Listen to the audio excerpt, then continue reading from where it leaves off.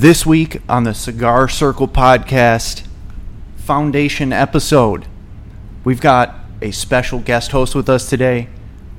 The man Big E, Eduardo from Foundation Cigar, has joined us to co-host this episode with us.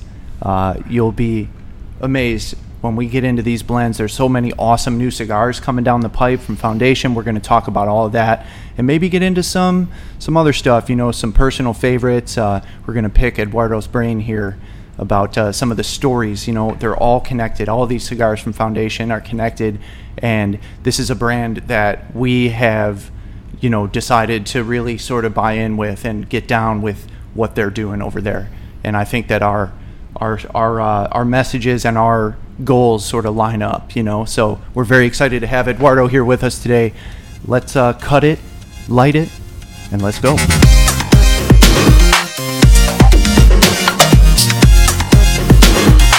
What's up, guys? It's episode 14 of the Tall Chief Cigar Circle podcast. As always, it's your boy Carl, with two guests this time, not just one, two. And if you're watching on our YouTube channel, you can now actually see them both. The one on the end won't be here all the time. We're very thrilled to have him. We'll get to him in just one second. As always, I'm joined by my best friend, my partner, my amigo, my brother, my former roommate. What else? My business partner. So many things. It's Dave. Dave, how you doing? Welcome to the video format, buddy, that you set up. Yeah. Allow me to introduce you. Yeah, thanks. I appreciate that, and I think we finally got all the bugs worked out. We'll find out in a couple hours here. I think we're doing all right. I think we're doing all right so far. We're getting there little by little. This is a very special day for us here on the Tall Chief Cigar Circle podcast. We got a special guest host. Huh. Well, his letter doesn't have that much juice, but yeah. If you're watching on YouTube, guys, or even listening on Spotify, Amazon, Apple, whatever your platform of choice is, you will notice that we have a very special guest here today from Foundation Cigar Company, a company that we have gone absolutely balls out, all in on. You guys have smoked them. You guys have loved them. You guys have asked us for them. So we decided to provide them to you. National Sales Manager for Foundation Cigar Company, Mr. Eduardo Aguilar. Yes, sir. In the flesh. What's up, guys? How's it going? What's up, man? I was playing a trick on you by giving you a bum lighter there. I know. Yeah. Dave welcomes all of our guests with exploding cigars and bum lighters, like the cartoon ones that just blow up in your face.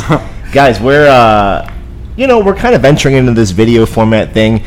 Pretty soon, if you keep listening and contributing money to our operation, we're all going to have our own table, and we're going to be able to pick up a mic. But for now, we're all huddled around this little, it's like we're kind of like camping out. We got one little umbrella. It started to rain. We got Eduardo from Foundation here. Eduardo's a guy who's done so much good work for us in the short amount of time that we've known him. Obviously, you guys know the story by now. Dave and I got here 2 years ago. It's a beautiful humidor with good prices, and it's a good amount of boring shit, stuff you can find anywhere. Dave and I kind of toward the end of our time working for other cigar shops, we would venture out and go look for the boutique stuff, go look for the stuff that we can't really find everywhere. Spend a Friday night, at some other store a little bit far away, smoking a $15 steak that we've never tried before.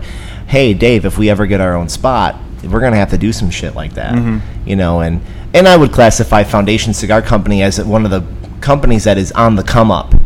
Absolutely. No doubt. I mean, you have your small little boutiques that make their 4 or 5 cigars, but it seems like all the time Foundation is coming out with a heater, and the thing that I like the most about the brand is that there's something for everybody. Yep. Price, strength, flavor, region, story, which you'll hear a lot of stories from Eduardo, I'm sure.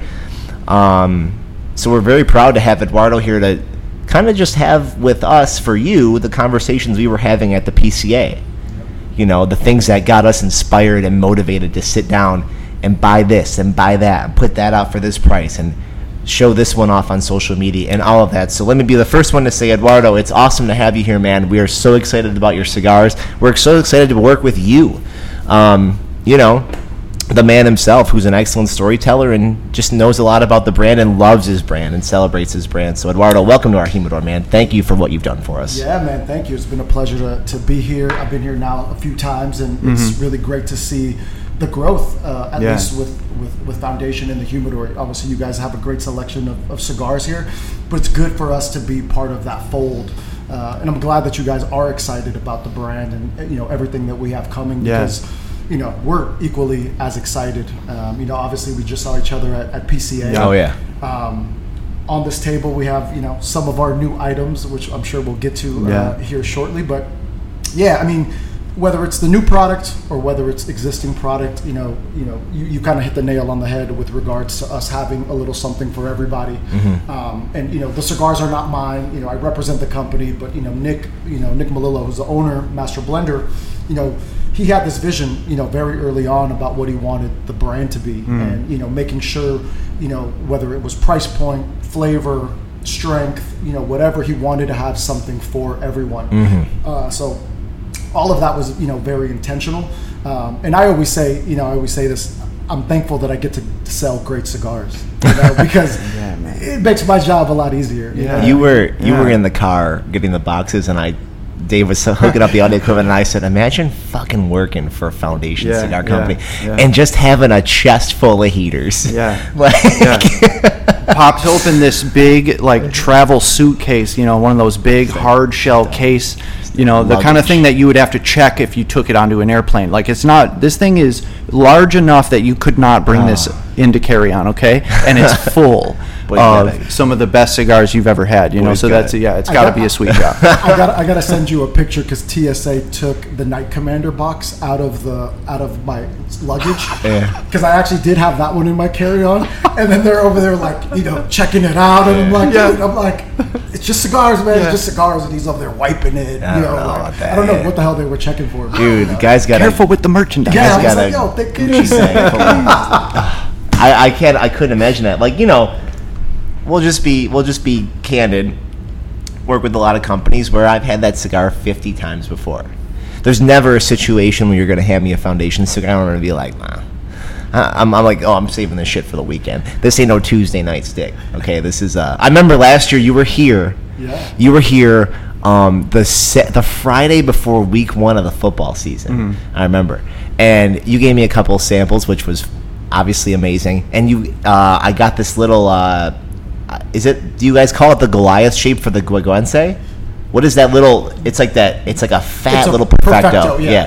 It's a 6x60. Yeah. Yeah. So I remember. 4.25x60. Yeah, I remember. I had to do work on the apartment downstairs, paint it and shit. And it was the Monday Night Football game for week 1, and I read both of those fucking things outside, and I had forgotten all about all the shit I had to do at home. So that was just I have so many core memories with Foundation Cigars, and that's a really good one. But anyway, we could talk stories all day about great days with Foundation sticks, but why don't we first kind of look at what was introduced to us at PCA. I've tried them, most of them, not all of them, have been asked about all of them. But yeah, why don't we start with the new Charter Oaks? Because Charter Oak, Dave and I were talking about this at PCA. We had no Foundation cigars at all before PCA last year, not one. Right. And we had tried Charter Oak, but we couldn't place. Kind of embarrassing for me to say I couldn't place where I had gotten it from or what it even was. Sure. And then we remember trying it and thinking this is an $11 cigar. And then we found it, and we're like, we got to do whatever possible to get that thing in our store. Yeah. And Dave said something pretty cool that made me think, wow, we've come a pretty far way. He's like, last year we were trying to get Charter Oak in the store. This year we're buying everything. Yeah. And it was awesome. So that's one that has a special significance to us. Charter Oak as a brand. We have the Pasquale and the Pagnataro here. Correct. Why don't we start with the Pasquale? That one is the lighter shade one, correct? Yeah, no. This is actually the Pasquale is actually going to be the Maduro version. Yeah, shows what I know. So, in terms of just Charter Oak, I mean the intention of the brand is to have that be accessible. Talking about the core line, the shade, the Habano, and the Maduro. In terms of price point, it's meant to be accessible. Because if you go back, to the early days of tobacco in the U.S. Connecticut at one point in the early 1900s was at the epicenter of tobacco production. And there was a lot of brands that were around then that, unfortunately no longer exist.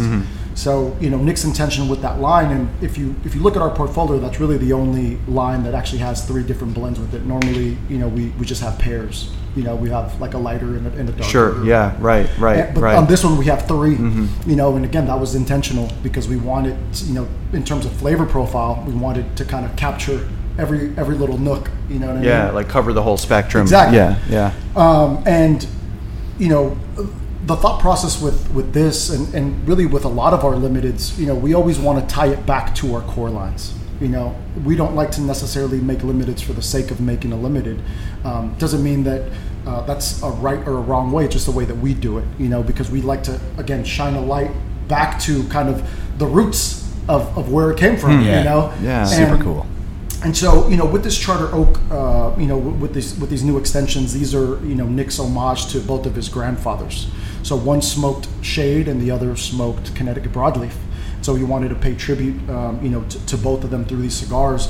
The beautiful thing about these cigars is, they're done in this Especiales size. It's 5.5 by 48. I love that size in particular. The best. Yeah. Has that pigtail, with the soft box press. And the respective blends, for the shade and the Maduro, they're different than the regular core line blends as well.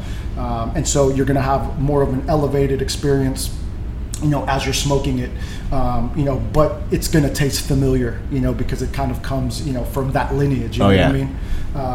But yeah, these have been smoking great. I mean, I like you said, I gave you some at PCA. Yeah, you did. And they've been smoking lovely. Yeah. I had my first Pasquale.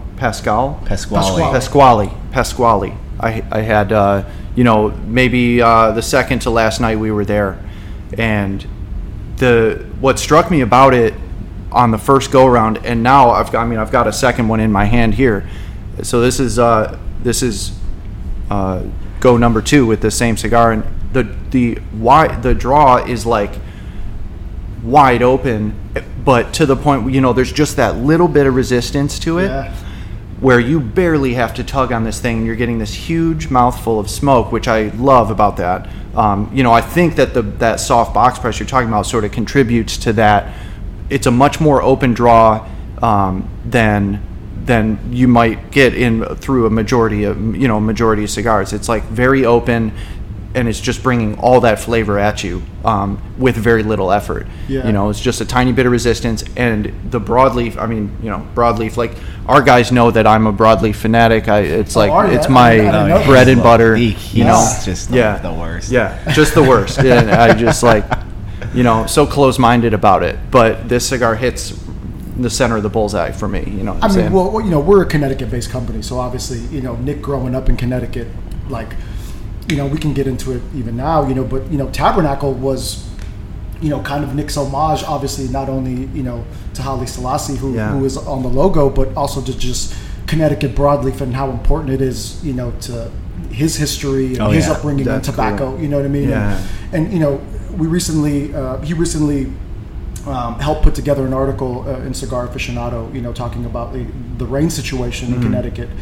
which is something that plagues us consistently. It's too much rain is never good, right? And specifically with Connecticut broadleaf, because part of what makes Connecticut broadleaf special is the flavor, and a lot of that kind of comes from the clay deposits that are in the soil, which the roots kind of have to dig a little deeper to get. But if there's rain constantly coming, the roots are not digging deep, which is affecting flavor, affecting yield. And so right now, and it's cyclical too, so there's going to be, right now, thankfully, we're kind of going through a period where I think we're in a good spot in terms of what we're able to get out into the market. Yeah. But, so much of cigars is planning. Yes. It's not like what you see out in the field is going to end up in your store tomorrow. Right. It doesn't happen that way. It takes years. And so right now what we're seeing is, diminish yields, which will then impact what's going to come out in 2 to 3 years. Right. And obviously with even 142, it's even more finicky. Right. And then the other thing that the rain does is it pelts the leaves, which obviously, if you have holes in your wrapper, that's something that you can't use. I mean, you're going to use it as a binder, but you're not going to be able to use it as a wrapper. Right. I think it's such a deep science that a lot of people just don't know about, or there's so many factors that go into what you have in your hand today that were started 4, 5, 6 years ago. Yeah. Maybe even longer. When I think of, we'll keep it on Charter Oak for a minute. When I think of Charter Oak, I think of Foundation building what probably is going to be the most versatile brand in the cigar world. Absolutely. Because when you think about it, when I think about Charter Oak, I think of, okay, shade, broadleaf, Habano, awesome.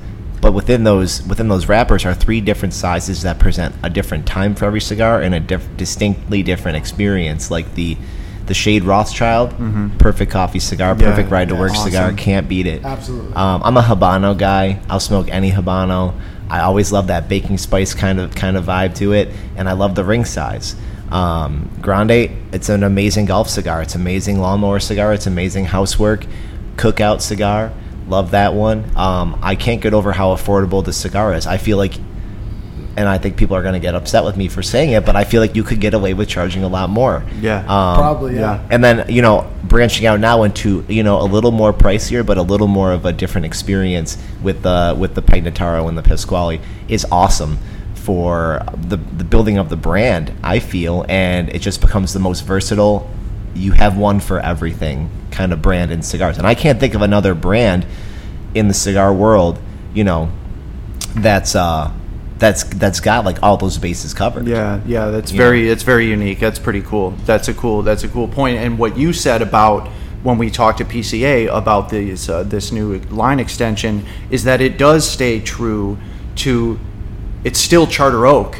It's still Charter Oak in its essence, but turned up to 11 or so. I forget exactly what you said, but it was like it's still Charter Oak, but it's just like all of it cranked all the way and brought to its sort of fullest potential. Absolutely. That's pretty cool. And obviously that's reflective now in the price point, so yes. We'll pay more for this one. Right. But it obviously with that elevated product, there's going to be more flavor. You're going to be able to taste kind of the difference in the two. But exactly like you said, it does, I feel, stay true to kind of where it comes from. And that was really the intention behind the brand, because that's actually a very common feedback that we've gotten. It's like, oh, dude, you could charge more for this. Like, why are you charging? Easy. But I think that again, that brand sits where it sits intentionally because we want it to be accessible. Yes. We want it to be kind of like a gateway into the brand. Because if we're all consumers too, outside of kind of working in the industry. I know when you're spending your hard-earned money,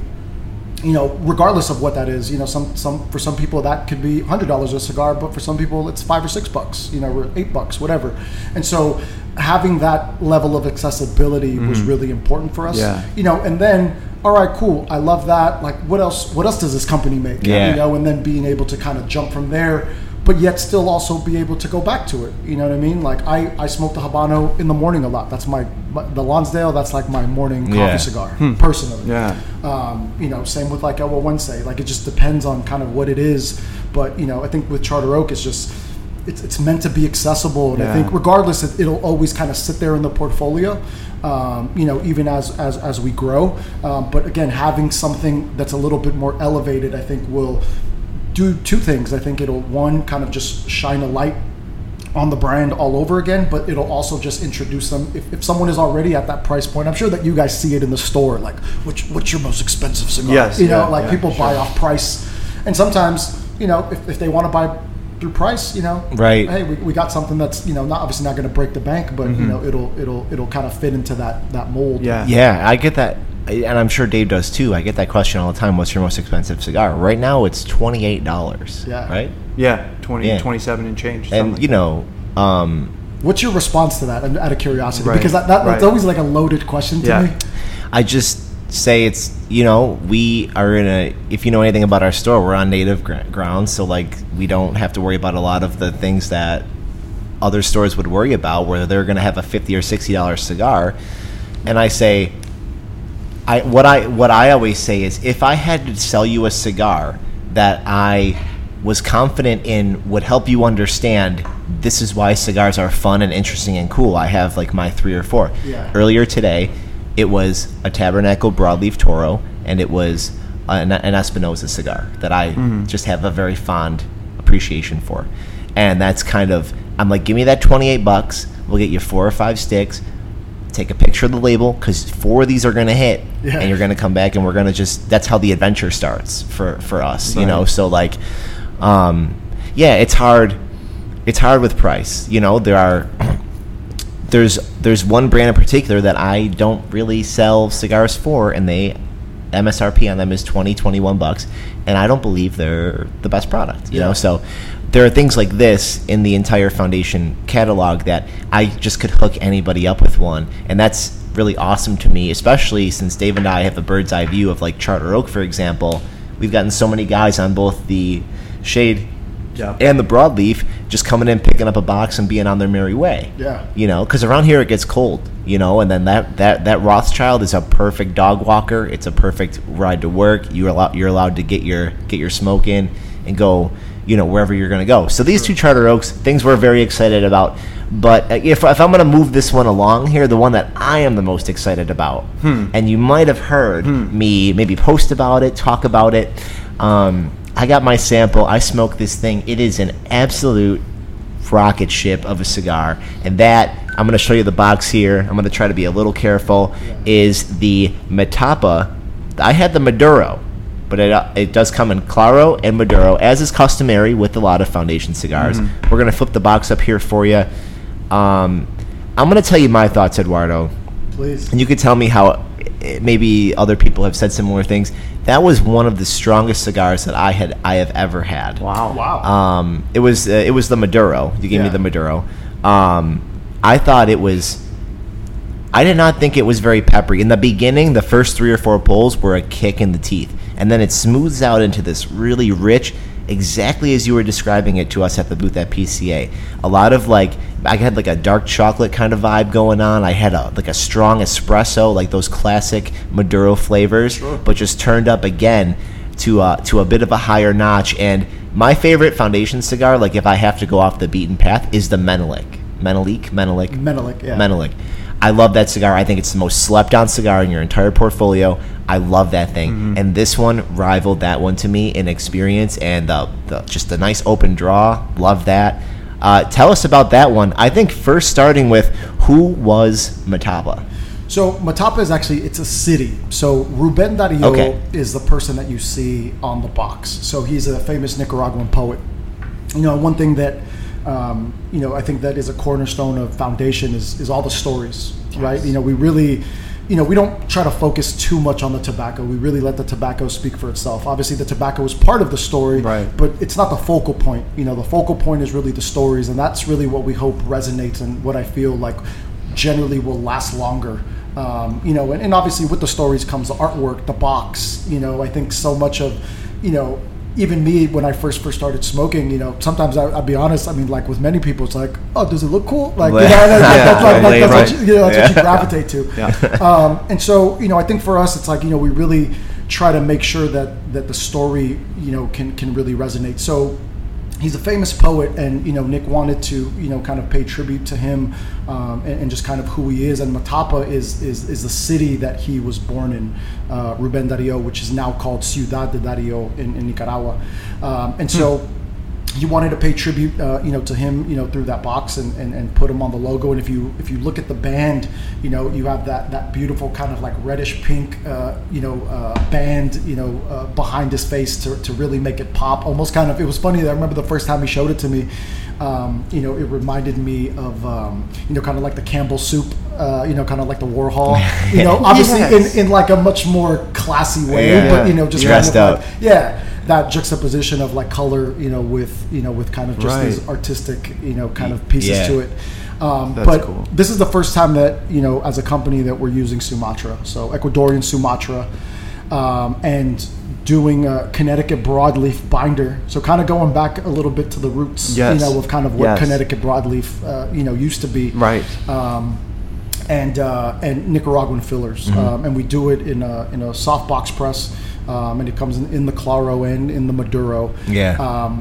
Both, it's really funny because both, they both serve a purpose, whether you want something that's a little bit more pleasant, something a little bit more toned down, just kind of with that subtle spice, but you kind of really get that cacao and kind of those espresso notes because of that broadleaf. Sumatra, Sumatra on its own may not necessarily take you somewhere, right? I feel like you kind of need something else to kind of complement it, right? To take it to the next level. And I feel with the fillers that we use and that broadleaf binder, it really takes it up. Yeah. And really actually takes you somewhere. A lot of Foundation sticks, obviously use the Maduro and the Claro wrapper, which to me is just another way to learn from the cigar and learn from the wrapper and what it's trying to like tell you and where it's trying to lead you. Yeah. And I think especially because you can get a budget brand and a couple of different cigars, and it's like, okay, like they have different wrappers. I could name 3 off the top of my head that we sell very consistently, in Maduro, Shade, Habano, whatever. But I think when you take like a cigar like this, where the price point is going to be, your 12, 13, 14 in our store, that's when you really get taken on a ride with both wrappers, and they kind of show you different things. Like you said, one's more pleasant, one's more like, okay, like a little aggressive, but like you're going to love it if this is your thing, like you're going to love it. Yeah. And I was so pleasantly surprised by that. I was upset because like a lot of the time when I have a car cigar, I try not to make it like anything great. Like I would never smoke an Olmec in the car. Why is that? Because I just feel like it's here and I'm not. That's funny. I'm ripping. Like I want this thing gone by the time I get home. So I'll never do it. And I was pissed because I grabbed that. I remember thinking like, ooh, I want to try this. And I had a couple of deliveries to make. So I remember like 10 minutes down the road, I was like, shit, this would have been a great fucking garage cigar, man. When I could like sit in my gravity chair and just chill out. See, it's so funny because I personally, I'm almost the opposite. So really? I live in Miami now, right? But yeah. I grew up in California, right? I grew up in San Francisco. And in California culture, it's just like your car, whether it's like music or whatever. And then once I got it, like I used to love listening to like a brand new CD. I'm aging myself. When I would get a CD, pop it in the car. And Bro, then just we had them too. We had them too. And just vibe out. And so kind of the same thing with cigars. Like I love smoking in my car. It's like if I'm trying something out, like I love just go for a drive. It is. It's an underrated environment to try a new cigar. I believe that. Oh, dude, I can't. I got two ones I've had before in my travel case. Yeah. Do you, just off topic, do you remember the first album you played in your first car? Ooh, the first, no. But I remember my first car. It was a beat up red Toyota Corolla, and then I took it to Mexico like literally the first week after I got it. Were you Northern California? Yes. So you went all the way. Yeah, you went all the way. Yeah, dude. So it was so funny. Like I had just gotten the car, and then my buddy was going to school in Santa Barbara, and then he was like, "Dude, let's go to Rosarito." And I was like, dude, I was like, how the fuck am I going to get these? He's like, dude, you just got the car right? And I'm like, I was like, good point. And I was like, fuck it, let's go. And we just went to Rosarito. Hell yeah. It was awesome. Do you remember your first album in your first car? Actually, I do. Do you want to share? Yeah, it was Nimrod, Green Day. Was it? Yeah. No shit, 94, bro. Yeah. Berkeley, stand up. Hell yeah. Oh yeah. Wow. From the Bay. Yeah. Mine was an edited version of the Marshall Mathers LP. That fits. I was like, yo, Mom. That fits. Come on. But I do remember my first album that I bought, though. Okay, not in my car, but I do remember. Okay. So back in the day, there used to be a place called Sam Goody. And it's like our media play. Yeah, and so I went to go bought the tape with my dad, and I remember we put it in the car, and it was Rodney O and Joe Cooley was the name of the group, and the song was called Everlasting Bass. Hell yeah, that shit bumped. Ooh. Yeah, and I just remember my dad, like, obviously he doesn't listen to hip hop, you know what I mean, but he was just like. Yeah, he's doing dad. He got dad moves out the ass. Yeah, they always got that. They got weird hand shit going on. My dad does that same shit too. He was like, it's like okay, what is that? feel it how you feel it with the heart, right, bro? Like whatever comes out is what comes out. Yeah. Just go ahead. Just keep it down. If I see anybody I know, then we just gotta act like we don't know each other. I do remember that actually vividly though. That is actually a good memory. I haven't thought about it in a really long time though. Yeah, I could do a new CD in the car. Or a new, pick some shit on Spotify and just play it beginning to end. But I just can't do.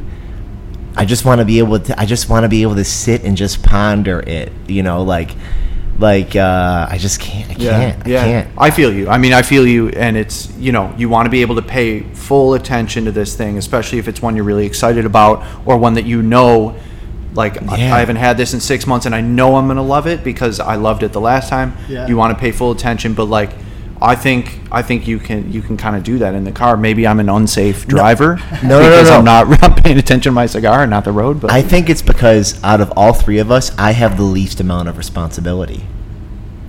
Probably, right? You have a kid. You're everywhere all the time. All I have to worry about is getting home and walking Milo, and then like cooking dinner. So like I have a lot more free time where I can go outside. I see. And I have the finished part of the house where I can smoke. That's not a bad theory, actually. Yeah, I think that might be it because I know this will be available for me at a later time if I cannot be a greedy piece of shit right now. So anyway, we're getting a little bit off track here. Where do you like to smoke? Leave it in the comments. Let us know.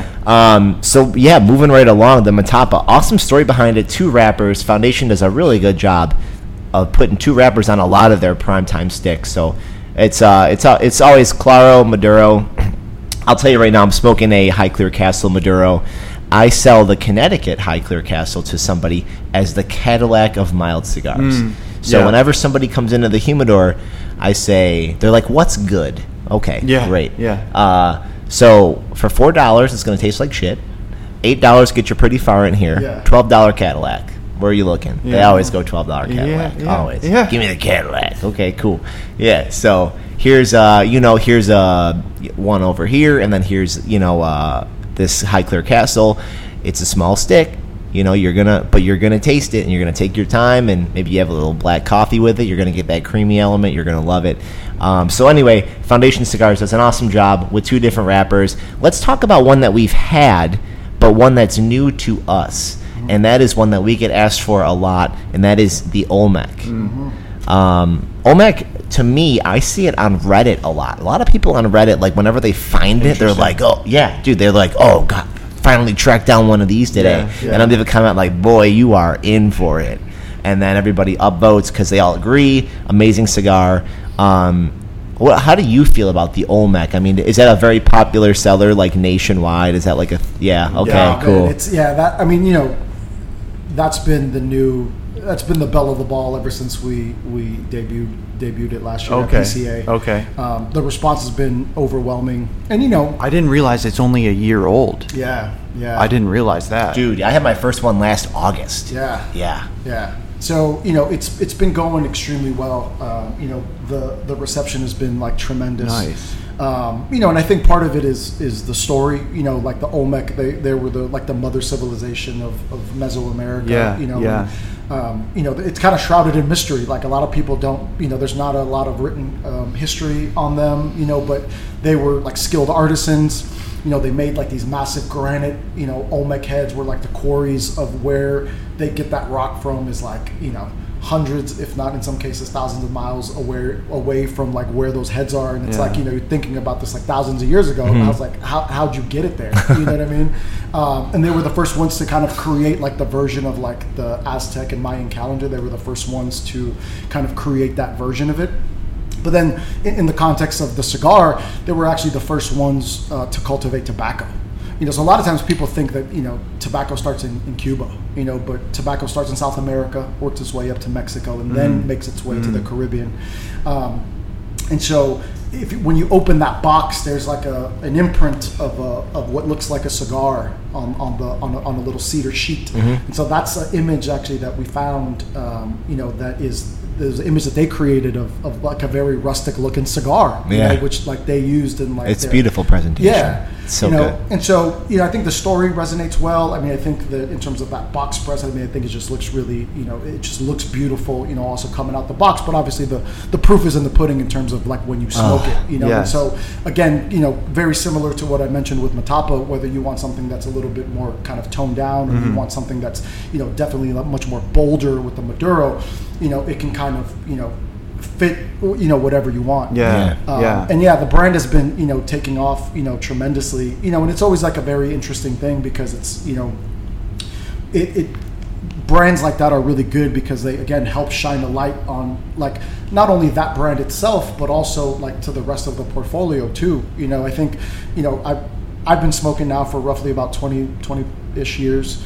And, I remember when I first started smoking, I would kind of stick to one thing. Once I kind of found what I liked, I would just kind of smoke that one thing. But but as I've gotten more into the industry, it's like now I'll go to a Connecticut shade, I'll go to something else that I'm not used to, because then when I go back to that cigar, I can taste things that I didn't you just appreciate it a little bit more. You're just able to see things that maybe over time you've kind of lost because it was so, you were lost in the comfort of it. I like absolutely, that. I like that. I've had that experience too. And with Olmec, I've found that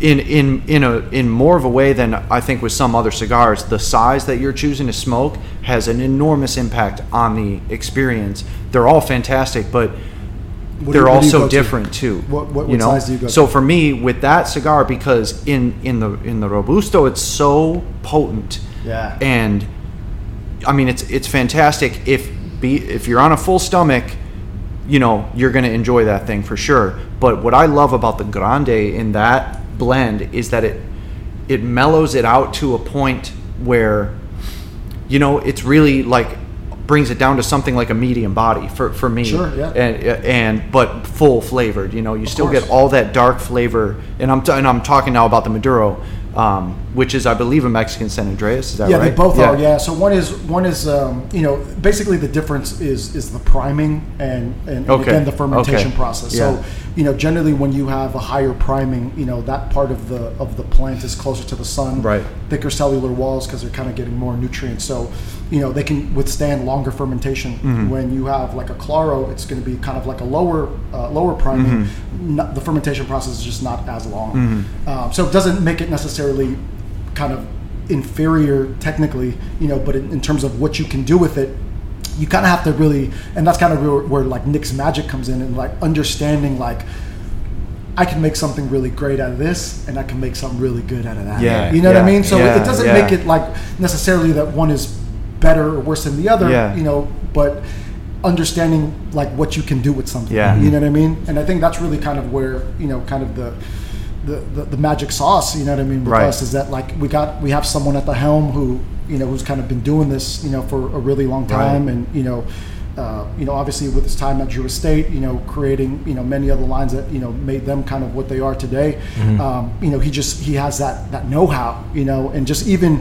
I remember when I first met Nick, talking about tobacco, and understanding kind of that process. It was a very similar process to any one of us. It was just really that drive, though. He just had like a genuine curiosity of like, how do these leaves work? Granted, he was already a cigar smoker, but he didn't really know how to blend, didn't really know how to create these cigars. But when he was in Mexico, he really kind of latched on to a lot of the rollers and the guys in the factory, and even learned to speak Spanish, and I think that even that in itself, I think was something that really helped him get an upper hand in many ways, because it's like, oh, cool, you want to talk our language? Cool, I'm gonna show you what I know. You know what I mean? And he was able to kind of like, take something from here, take something from there, and then develop something that was his.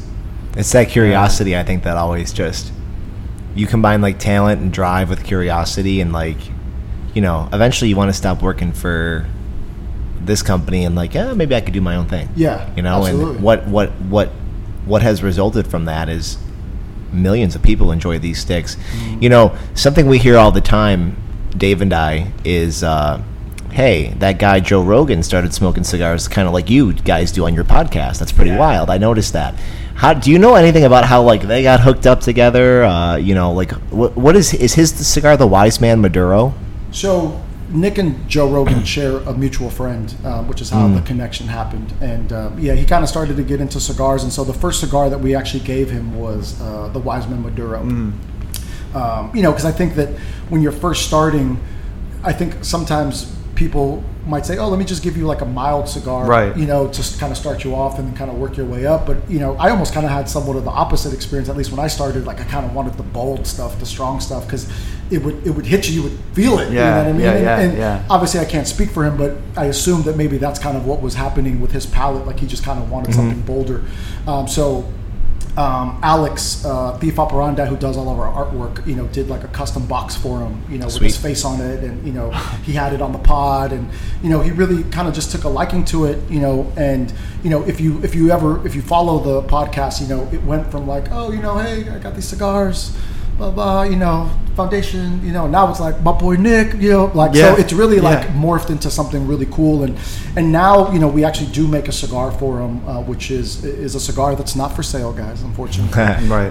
But it is a cigar that we make for him that's basically a blend of Tabernacle that we make for him that he really loves, and most of the time the cigars that he's smoking on the show are those. And obviously, you guys know the Tabernacle on its own is really great, and this is just kind of like a slightly beefed up version of that. Yeah. And everybody always loves it. Like he'll always give it to someone. Like, right. Oh man, it's like a really great cigar. And so it's like it's cool to see that reaction because it's genuine. It's not like he's paying these guys to give like it a try. it. Yeah. Right. So it's. The proof is in the pudding with regards to the portfolio. You know what I mean? The mythology surrounding that, I think I get questions about it here and there. Like, you got that Joe Rogan cigar, it's always Clint Eastwood or Joe Rogan. Right. But I would kind of use that as a pivot point to be like, oh, we unfortunately Foundation doesn't sell that, but I think if you like this, that you'll like, that would be a good segue for like Menelik, or a good segue for Wise Man Maduro, or Olmec also even, and potentially even Matapa when it comes out, So I think I always tell that to retailers is like, just use it as a pivot point to like, introduce them to something else, while they can't necessarily get their hands on that specific thing, right. They can still get their hands on something that, would be similar enough to where they can enjoy it and still enjoy like a really a great quality cigar, you know what I mean? Oh yeah, there's something on the Foundation table for every single customer. And speaking of customers, today I had somebody ask me about one of the boxes on this table that we've saved a little bit, and that is the Night Commander. So the Night Commander, the Tabernacle, obviously. Look at this beautiful box. Eduardo's going to show it off for a second here. That thing is pretty so good. TSA is going to crack it out of your luggage and start looking through it there. So look at those. Oh my goodness! Look at those. Not a dummy box, folks. The real deal. Look at these babies right there. Yeah. Look at that. That is what you can expect from the Tabernacle Night Commander. Pretty sure we're on the list for that, right? Yes, sir. We had to be. We're on the list. Yeah. Whatever we could learn about that, whatever you're allowed to share once you class that bad boy up, we'd love to share it with our listeners. Absolutely. So, Night Commander. So, Nick, again, kind of going back to the stories, right? Yes. Like everything is kind of woven in something, right? And we have the Tabernacle, which has Haile Selassie's face on it. Prince Hermes is a direct descendant of Haile Selassie, and he caught wind of what Nick was doing with Foundation, and who's paying homage to like our family like that, and that kind of really morphed into a very personal relationship, with Prince Hermes, which then kind of morphed into Nick being actually knighted. So he got knighted the title of Night Commander. Yeah. And I think that this is kind of really what makes kind of Foundation kind of special, is that, we're not doing this like for a gimmick, it's not like some sort of like, cheesy angle. It's like it's genuine, you know what I mean? And I think that really comes across, with the work that he's been able to do. And so he gets knighted, title of Night Commander, and this project is a project that Nick created. There's going to be a charity component to it as well, which I can't get into too deep, but it's basically going to help the children of Ethiopia, and so not only the significance of the project, but even the revenue generated from the project is also something that Nick is kind of putting back into the community, kind of as a tribute, and even in general, I think that regardless of what it is that you're into, imagine if you're into something and you get recognized by that something, as paying tribute to it, for him it was a really kind of to some degree kind of like a life's work kind of being recognized, what I mean, which is really cool, right? So it definitely is a special project, and what makes a cigar special too, it's a 6 3/4 by 52 Perfecto, so similar to the Sonetter in terms of like format, but the blend is actually a little different than the traditional Tabernacle. So you still have that beautiful Connecticut broadleaf, that Mexican San Andres, but the filler is actually different. You know, in the regular Tabernacle, we use a mix of Nicaraguan and Honduran tobacco. This is all Nicaraguan tobacco, and the cigars have been aged in cedar, you know, anywhere from 15 to 18 months, you know, before going out. So, you know, it's really, in terms of strength, it's about a medium plus on the scale there, but a really elegant cigar. You know, I think it's one that people are going to go crazy for. You know, it's going to be a very limited production. We're going to release it once a year, every year. That's the goal.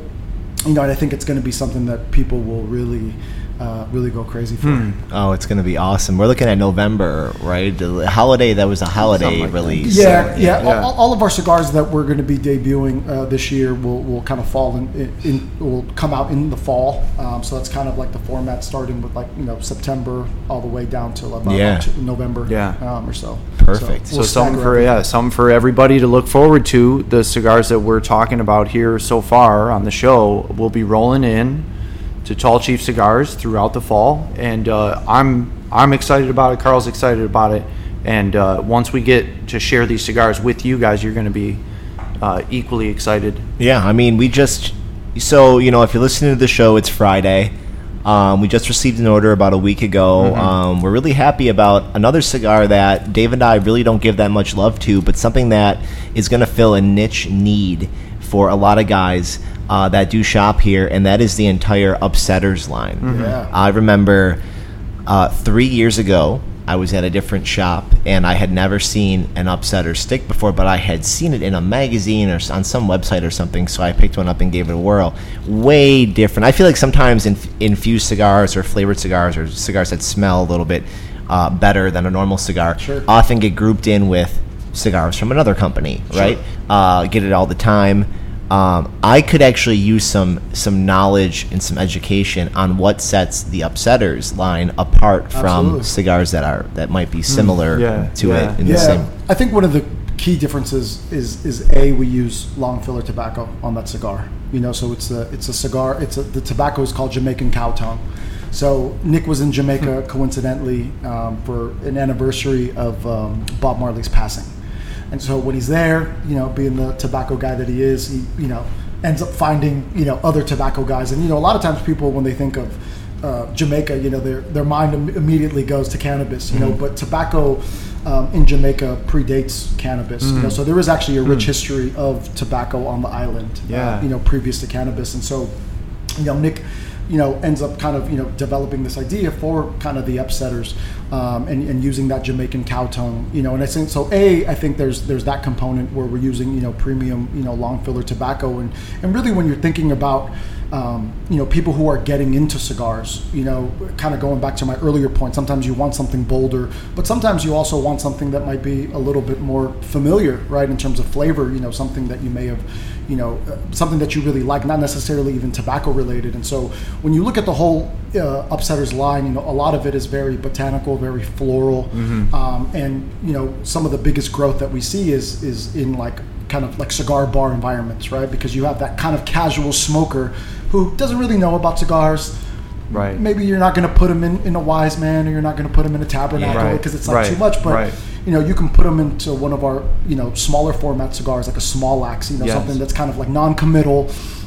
You know, if they like it, great, they'll buy more, and if they don't, they have bad taste, and we won't hold it against them. Yeah. But you know, I think that's really where, you know, where you can get a customer, right, and then down the road you switch them into something else. You know what I mean?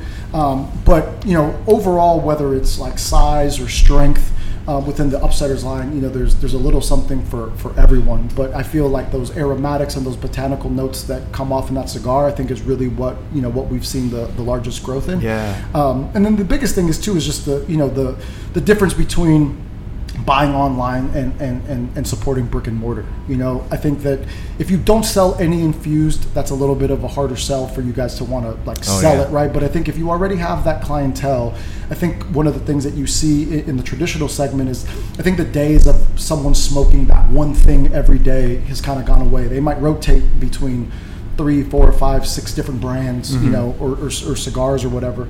I think the same thing is happening in that segment. I think people have been smoking the same thing for many years now and are open to try new things, and that's kind of really where Upsetters comes in, giving that something else. Right. I think there is a need for something else in the market too, because I feel like the market has decided that this company has these things cornered or close to it. Yeah. And I think that from my experience just selling the cigars in the humidor, it's like the people who buy the same thing every day are an older smoking generation. Sure. It's like guys like Dave and I, or we've cultivated a pretty good community of younger guys out here that will try cigars, and they will hop from everything. We have a lot of guys who do our monthly mail club program who love it because of the variety. Nice.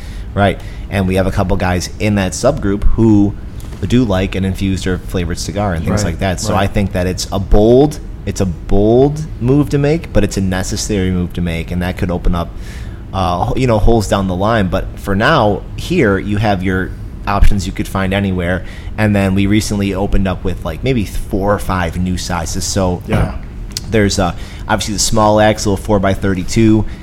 Take the little dog for a walk. Maybe go I don't know, drop the mail at the mailbox down the street.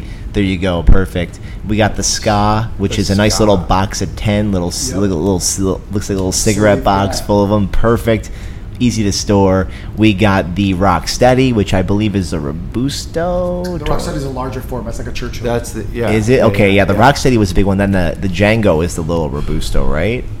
The Django is going to be, and then we have the Zola that's more like a Zola. We got Zola too. Yeah, we've had the original Rude Boy.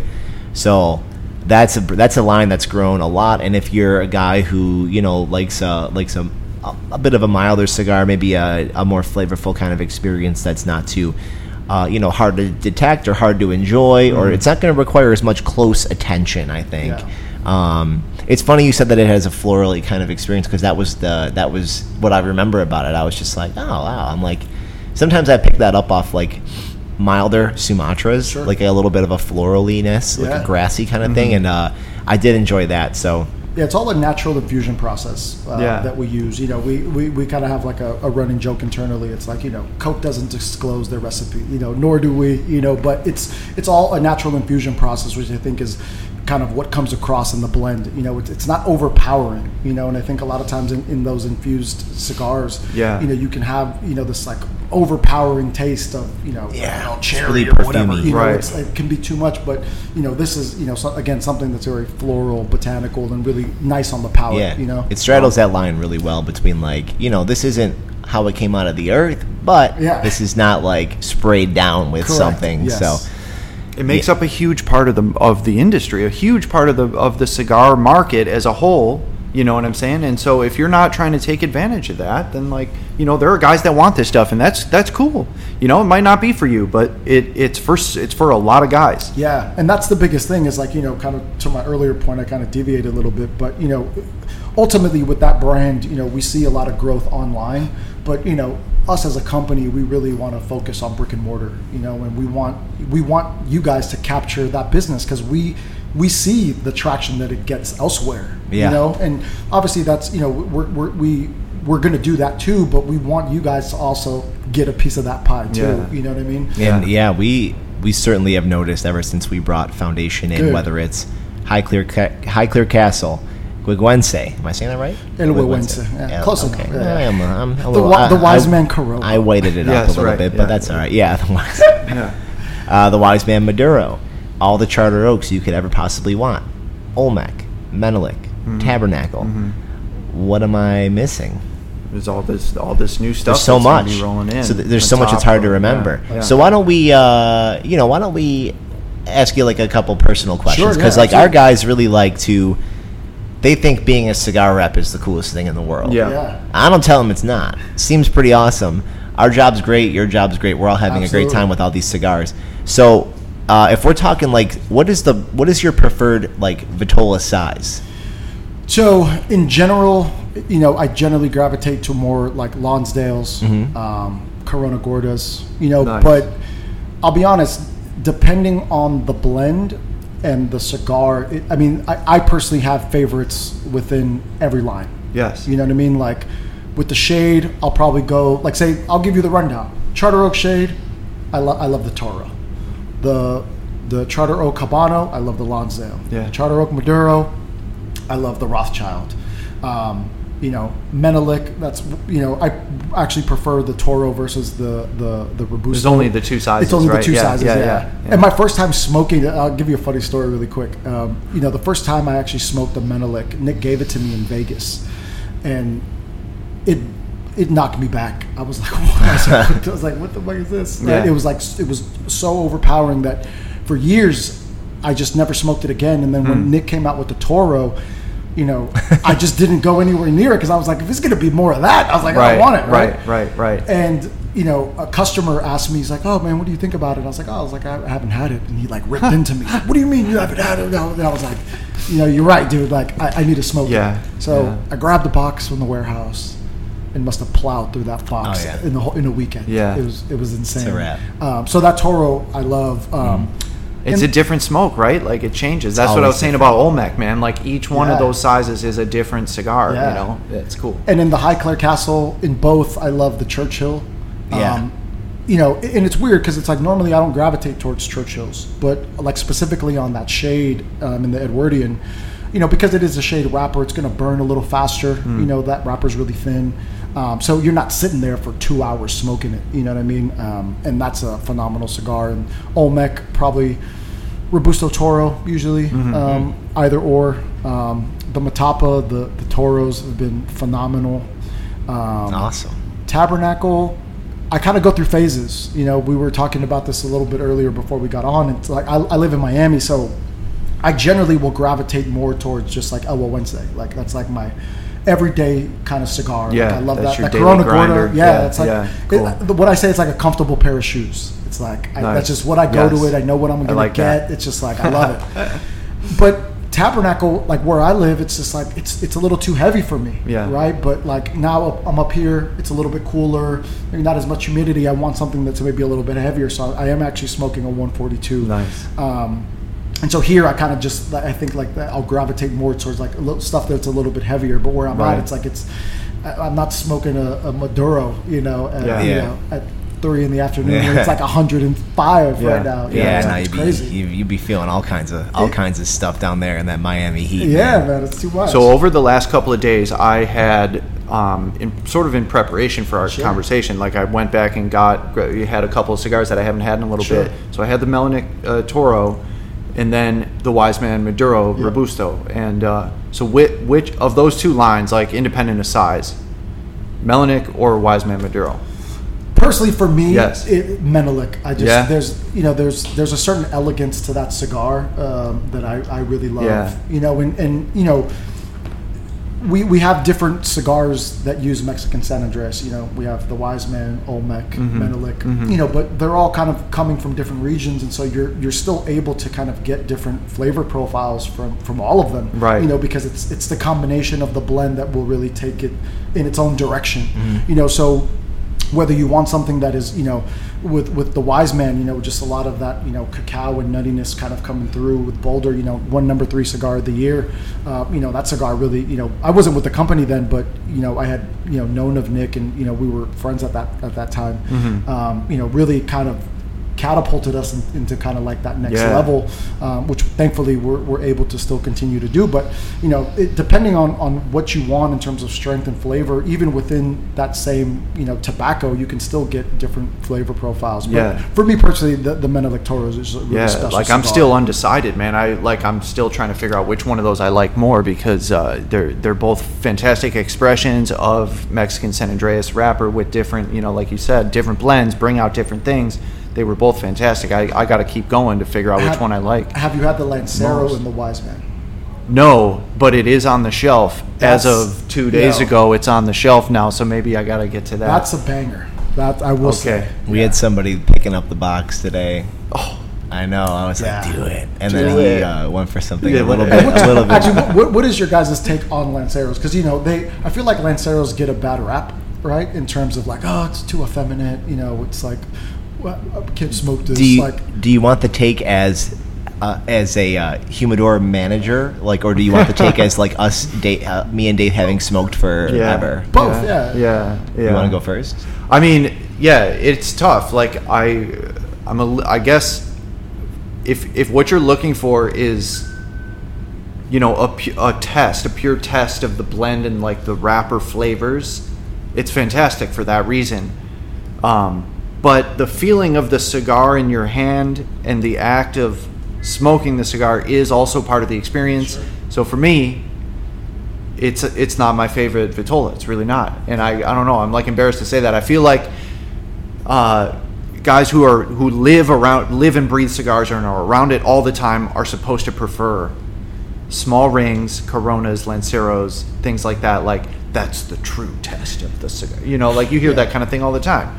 But I love a Toro. Yeah. I don't know. Well, and Nick, when he blends, actually, he starts with a Toro. So at least for us as a company, that's generally the best representation of what he kind of wanted the blend to be. And then, because he finds that it's a good balance to work his way out in terms of bigger size and bigger and smaller. Oh, that's very different. But that's cool. For me, on the Lancero thing, what Dave and I found when we started working here is that if there were a couple different things lying around, like different Coronas and Corona Gordas, and you know, maybe a Lancero or even a Lonsdale or two, and for the consumer, or at least our consumer, thinks there's more value in a 660 because they think it's just apples to apples, like, but it's not like that. So we've had to do a good amount of educating on why the 60 is 70 cents more expensive, but then, like, why wouldn't I just buy that? Well, there's 10 reasons why off the top of our head.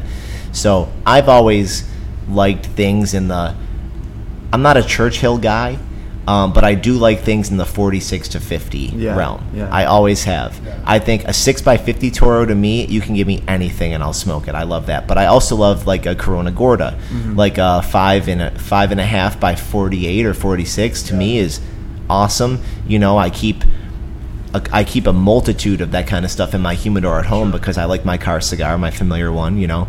So the process of like educating people on them has been tough, and it doesn't really stick. But for me as a consumer, like, I love it. I'll try anything in a Lancero. We just brought the two new, your Lancero and a different company's Lancero into the humidor to give a whirl.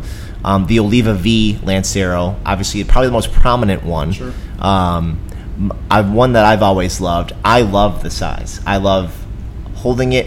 It feels, I don't know, it's like weird to say, but it feels a little more elegant. It doesn't, it just feels a little more like the experience is elevated a little bit. Sure.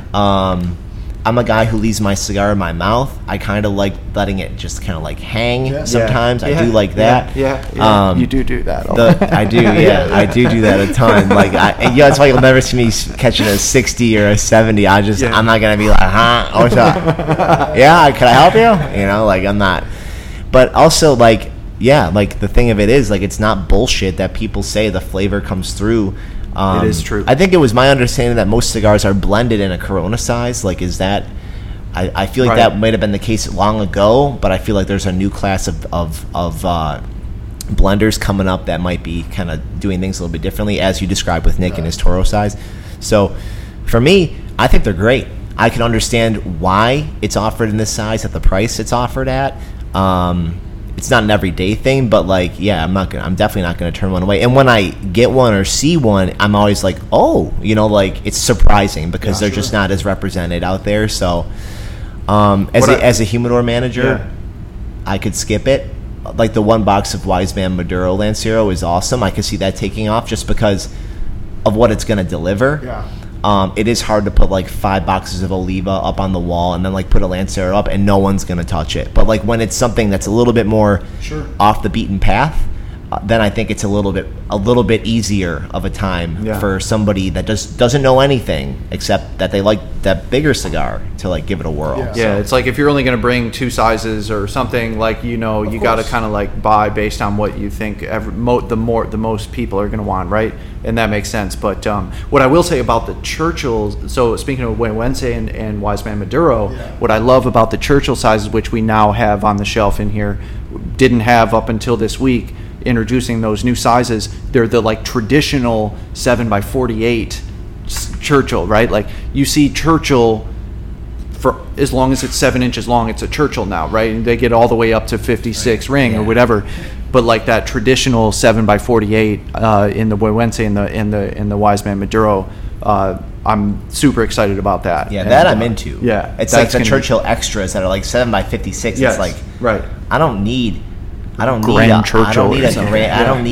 Churchill. You know what Churchill would do right now? He's slap you, boy. Like I don't know. It's just like you're stepping on the name. But anyway, so Eduardo, I mean, I could ask you questions all day, but we'll get toward the end of it here. Did you get in at the ground floor of Foundation, or did you start later? And did you start as a national, or did you start as a regional? No, yeah. So to backtrack, so I lived in Nicaragua, so that's actually where I met Nick. I was working at a resort in Nicaragua, and kind of more for selfish reasons. We were selling. We had this like.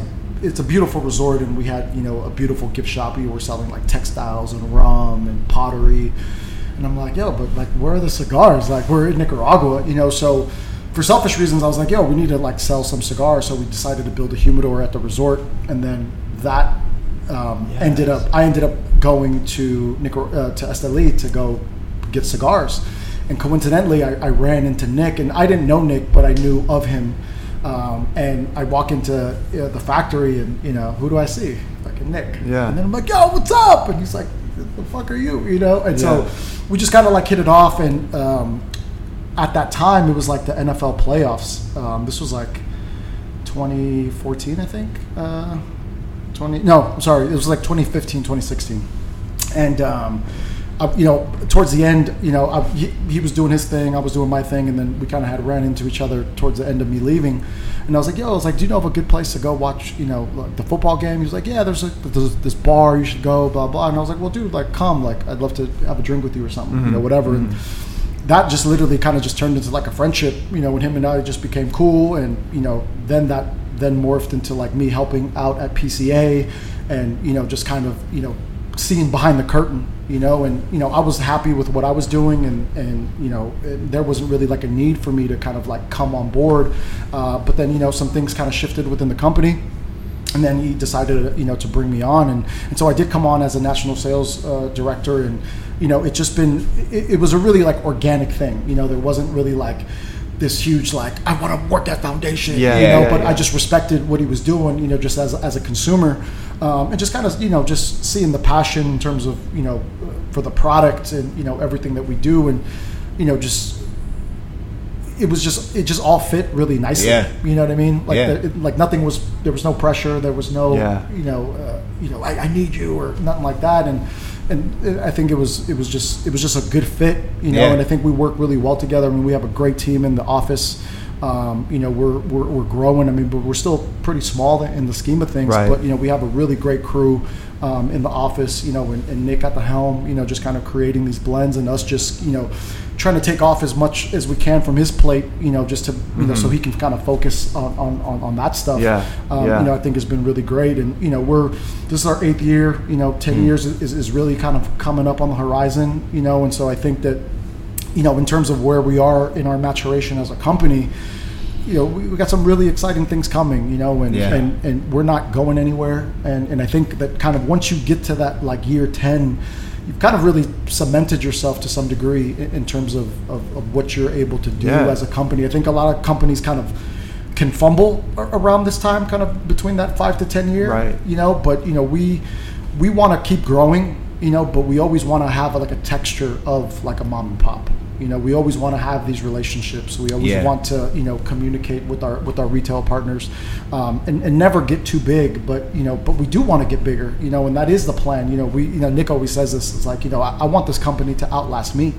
Which is also why he's not like the focal point of the company. It's like Foundation is the focal point. The brands that we're creating are and that will carry us, to kind of where we need to go. So that's really kind of like, we're all very in tune with what it is that we want to do with the company and where we want to take it. And, I'm just really excited about, what's on the horizon, because we're not stopping. Yeah. I mean, the cigars have gotten you guys like where you are now, right? And where you are now, Foundation Cigars is you're in this awesome sweet spot of being known to the guys who really take cigars seriously, and you have this reputation, this aura about the company of like, it's for guys who really get it, you know, and being on the inside, like one of the larger companies in that little niche pocket of like boutique brands, you know what I'm saying, and just killing it. I don't know figures or sales figures or things like that, but it just seems like Foundation is perfectly positioned to sort of continue, let the cigars speak for themselves, be able to continue to grow, but always still like maintaining that reputation. And that comes from Nick's background. It's just in quality control. And, making sure that we have. And that's why sometimes, it's really interesting. I always say this to, customers when I can, but definitely even to our retail partners. It's like, we're dealing with an agricultural product. I think I may have said this to you guys in the past before. It's like, we're not making like a plastic box where you could just make 1 million more plastic boxes. You can make more cigars, but are they going to be at the same quality as to what you were making before? Yeah, there's a standard. Yeah, and that's the thing. It's like that's like a kiss of death. You put something out that's not what people expect. And again, kind of going back to my earlier point, it's like, for that guy who's buying that cigar, whether it's his 100th time buying it or if it's his first time buying it, you want it to be the same, and if it's not, that's a problem, and that's why we can push, but there's only so far that you can push where you're sacrificing then quality, and that's one thing that we'll never do. Yeah. Can't. No. That's good. I don't know if you got any questions for Eduardo. I think I mean, that's a great note to end on, like that message, and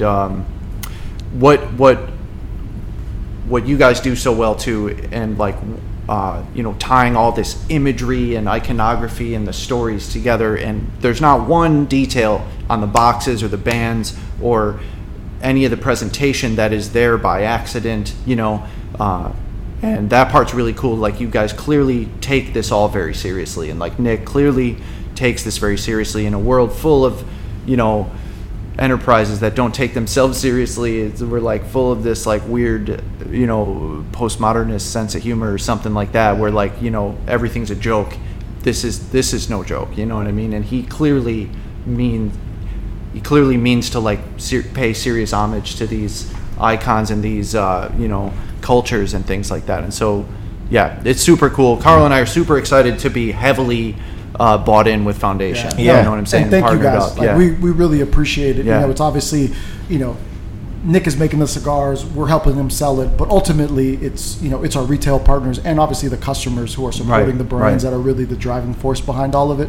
So thank you guys a lot for the support, and I just want to continue to grow with you guys, man, for sure. Hell yeah. We can't wait, and Dave and I are really excited to have gotten in with Foundation at the time we did, because a lot of us sell the same things, and a lot of us sell the legacy brands that have been around forever. But what we've been able to do in the past year with a brand that we love, a brand that's close to our heart, a brand that has something for everybody that we believe we can kind of share something with everybody. The relationship has been amazing to start, and we wanted to bring you guys a little bit of a closer look at what's going to be coming out from Foundation Cigars into the fall. PCA's next March. We'll look out for that. I'm sure there's plenty of things in the pipeline from our boys at Foundation Cigars. So, like we said in the beginning, here at the world-famous Tall Chief Cigars Humidor Lounge, there's a Foundation cigar for everybody at every single price point. I'm smoking my High Clear Castle Maduro right now, one that I wanted to try since we got it in last Friday. Beautiful, getting a little bit more spicy at the end, just what I like. Kind of get you warmed up, kind of get you toward that big finish of some classic dark flavors. Dave's got his Charter Oak Pasquale here, right? Dude. Just, unbelievable. There's like, it starts off with your, classic broadleaf flavors, and then there's like this note of like a dried grass or like a hay that comes in halfway through or something. It's like the pairing of those two things so pleasant. And loving it. And then Eduardo got his So Tabernacle 142, his Havana over there. Guy's got an arsenal of stuff here. He does. Got to be the coolest thing in the world working for Foundation Cigars. I'll tell you what, it's the coolest thing in the world selling Foundation Cigars. Yeah. That's no doubt. Appreciate it. We want to thank Eduardo Aguilar for coming here live in studio interview for you guys. And if you're looking for anything Foundation, feel free to hit us up. You guys do it all the time anyway. We don't get any sleep. We'll tell you all about them here at the world famous Tall Chief Cigars. So for Eduardo, my boy Dave, this is Carl. Thank you so much for listening. Thank you so much for the support. We will see you guys next episode. Thanks, guys. Peace. Yeah.